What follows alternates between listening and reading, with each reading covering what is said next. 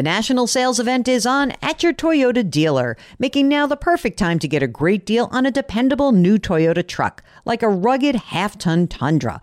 Workhorse by nature, powerhouse by design, the Tundra combines raw capability with premium comfort and advanced tech to fuel your wildest adventures. And with the available iForce Max hybrid powertrain, you can take electrifying horsepower farther than ever before.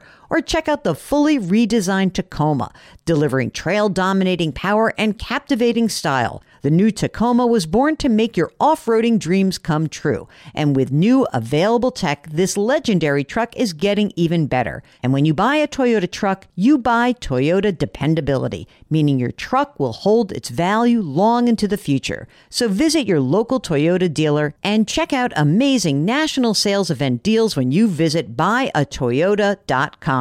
Toyota, let's go places. Let Tend Dental make your dream smile a reality. We offer a variety of top-rated treatments, including Invisalign aligners. And for a limited time, Tend is offering $750 off orthodontic treatments. Offer valid through January 31st, so don't wait. Visit hellotend.com/sale. That's hellotend.com/sale. And book your free consult today. Welcome to the Jill on Money Show. It is Wednesday, December 1st. Did that little sell-off yesterday make you a little anxious? Come on, admit it. You know, you didn't pay attention on Friday. Oh my gosh, the Friday after Thanksgiving. Who cares about the markets, right? But yeah, yesterday, that was a real one. That might have caught your attention. Here's what really happened and what you need to know. We are in a period of time where there's so much uncertainty. You know, the next 2 weeks are going to tell us a lot about this new variant. And for the record, I did cancel my trip to London. So, you know, I'm not an idiot either. But, you know, we don't know. And we don't know what we don't know. But on top of that, yesterday, Jerome Powell testified before Congress. And he said something that kind of freaked everyone out. He made this hawkish statement, meaning he started to really position the world to understand that the Fed is starting to get a little freaked out about higher inflation. The quote is, "The risk of higher inflation has increased." That's what he says.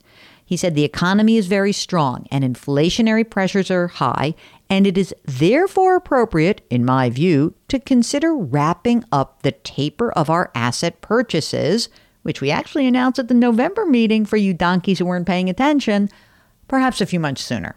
You think a few months sooner, what's the big deal? It's a big deal because it took the world by surprise a little bit.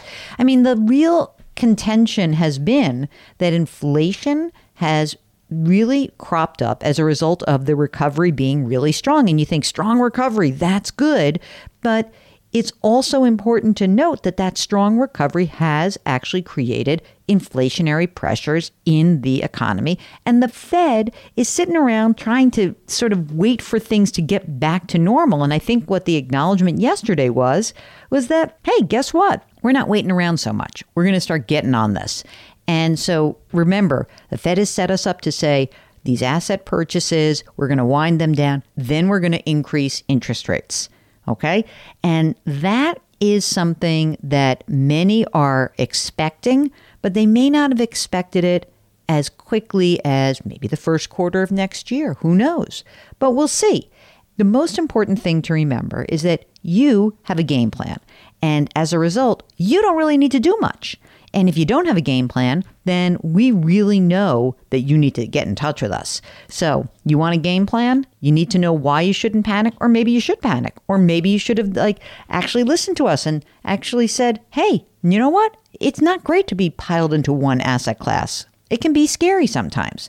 Anyway, if you've got a question, just go to jillonmoney.com, click the contact button, and don't forget to let us know if you would like to come on the air live. That is what Chris did. Chris is on the line from North Carolina. Hi, Chris. How are you? What can we do for you today? Hello, Jill and Mark. I have a multi-part question. My first question would be, what is the hierarchy of saving priority? So, obviously emergency fund, hit your 401k match. I'm assuming max out your Roth IRA, but then if you have access to other accounts, where does it go from there? I'm fortunate to work for a company that has an HSA on top of, traditional 401k. So what is the best path for savings? Okay, great. So let's kind of go through this. Chris, how old are you? I'm 39. Okay. Are you partnered, married? Married. How old is your spouse?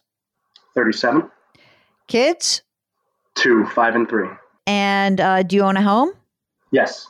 Tell me, how much is that house worth? Roughly 500. Do you have an outstanding mortgage on the property? Roughly 300. Do you know the interest rate? 3.5. Okay, good. And do you have an emergency reserve fund right now? I do. It's about 56. Do both you and your spouse work? We do. Okay. How much do you guys earn together? About 175. 175. Let's talk about retirement savings for each of you. What are you putting away into your 401k at work, which, as you said, is a traditional? I actually have a Roth option. And from listening to you for the past couple months, I did switch all my contributions to Roth. I believe I'm putting in roughly 8 to 10% into Roth. I also have a retirement plan from my company. It's, retirement plan / pension that they contribute solely on their own. And I did max out my Roth IRA this year as well. Okay, so you're putting like 8% of your salary in the Roth and then a Roth IRA also. So tell me about spousal contributions. What's happening on that side? She is a teacher, so she will get a state employee pension. Nice. And she just started this year. She opened a 403B, and Great. I believe is contributing Roth as well to that. And how much is she putting into that? I want to say about $3,000 a year. Not much, teacher salary. Yep. But she's putting $3,000 into that, but she's also maxing out her own Roth. She does not have a Roth IRA herself now. Okay, so Jesse. Okay, so we got a lot of money going into retirement, so that's great. And there's a pension. HSA, are you maxing that out through work? I am not. So that's one of my, questions is, should I defer some of my 401k to max out the HSA? We have a mortgage. Any other debt outstanding? No. Any savings for kids' education, and is that important to you? Yes and yes. Unfortunately, or fortunately, however you want to look at it, I inherited some money earlier this year. My father passed away. And one of his requests was to put money away for both of his grandchildren for college. So I put about 75 each. One of them is about at 80 grand, and the other is about 76 grand. Based on calculators, that's what we assumed would be in-state 4-year covered. Are you putting that in a 529 plan or just a separate account? They're both in 529s. Great. So is the essential question whether you should be doing more in retirement versus HSA versus just a plain old brokerage account? Is that can I kind of get you down to that place? I guess what's the best placement for my money in those types of accounts? Okay. Where would I maximize my returns and, ideally not have to really worry about pulling money out of retirement for healthcare costs? On your $175,000, given the fact that you're putting money into your Roth 401k, that you're putting money into your HSA, that your wife is putting money into obviously a pension contribution and a 403b, how's your cash flow? Like, are you tight every single month? So we do things, I don't know if it's traditional or not. I tend to take care of all of the main household expenses. So I'm pretty tapped every month. My wife is the saver. So family vacations, any sort of household project, she's the one that has the piggy bank, so to speak. Okay. And does she feel that she is is her salary tapped out or not? No, she's able to save a decent amount per month. So what do you think is the actual cash flow that we're talking about when you say every month I have a certain amount of money. Are you asking me whether you should put less money in your 401k and more in your HSA? Or are you saying, should some of the money that my wife is earning kind of be shifted over into the savings category? More so the first question, what is the right combination? Am I making a mistake by not maxing out my HSA? How much money's in that 401k right now? My 401k has just a hair under 79,000. But there's a caveat. I do have some of that inheritance money in 2 brokerage accounts. Oh, wait a minute. We're holding back here. So, okay. How much is in that brokerage account? Well, one was it was a Roth roll. My father had a IRA rollover. So that's where one of the brokerage accounts was. And the other I opened based on sale of the home proceeds. Both of those brokerages combined have $332,800. Let's break it down. How much is in the IRA rollover from Dad? $219. And how much is in the taxable account? $113. I think that this is great to have all this money.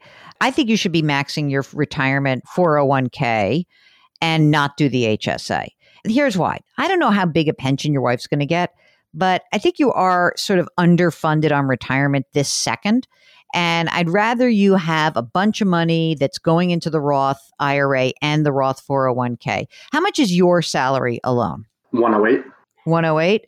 Yeah, I mean, I think that you could be putting in 15%, 18% into your Roth 401k and also putting money into your Roth IRA. I think that's preferable to the HSA. So I do have a balance that's in the company sponsored retirement plan that I cannot contribute to. That's $86,000. Yeah, I don't think that actually. I mean, it's like not. I don't want to say, oh my God, you're screwed. That's not what I'm saying.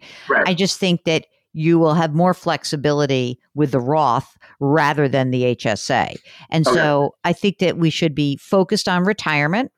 I think that if your wife didn't have health care through the pension and all those caveats over there, which is usually when you're an employee of a municipality, your health care is pretty good. So I'm not saying you won't need an HSA, but I think for the time being, while you are in this current situation, I think that I'd rather you have the Roth savings, number one. So here's your hierarchy of savings. You've already done your emergency reserve. You don't have any other debt. And I think maximizing your Roth makes a lot of sense. Once you get, next year you can put up to $20,500 away pre-tax. Okay. So if you were putting something like, 18% into your Roth 401k and just letting that click along for a while, if you then start having the cash flow to absorb it, then I would put some money in the HSA. Okay. And I think that makes sense. I love that the education is a done deal. It's like, done. Cross that off the list. Couple of other quick questions for you, okay? Yes. Life insurance. What do you got?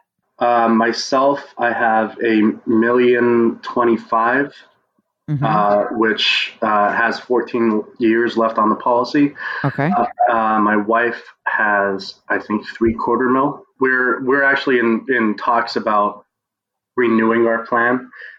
We did it in better health and prior to children, and with having only 14 years left on the policy, we're wondering, is it worth an extra, a bump in premium to renew to get a 20-year policy?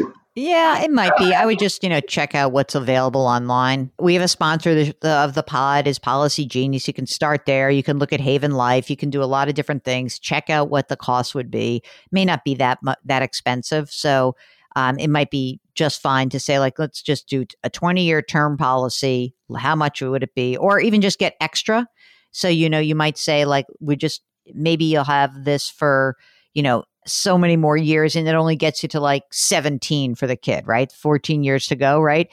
So maybe you just say let's just get $500,000 on each. Because remember, part of the issue here is that over the next 14 years, you're going to save more money. So that means that actually your life insurance need is reduced. So it may be interesting for you to run these numbers just to find out how much would we really need. But I wouldn't go crazy with it because I think you're probably in better shape than you think when it comes to your insurance position. Okay. All right. How about wills? We have them done. Very good. you get a big gold star. Stay in touch with us. Let us know how things go. So thanks so much for joining us. Will do. Thank you so much. If you have a question about your own financial life, about the hierarchy of savings, that's the name of the episode, Mark, the hierarchy of savings, let us know. Just hop onto the website, JillOnMoney.com, and click the contact button. We'll get your note. So easy. And while you're there, you can sign up for our free weekly newsletter, and you can subscribe to our sister broadcast, which is called Eye on Money. All right, it is the middle of the week. It is the first day of December. We're going to be talking a lot about the year-end stuff that you need to do. So let's get going, folks. All right, let's get going. JillOnMoney.com is the website. Everything is there. Okay, do something nice for someone else today. Grit, growth, grace, and we will talk to you tomorrow. Thanks for listening.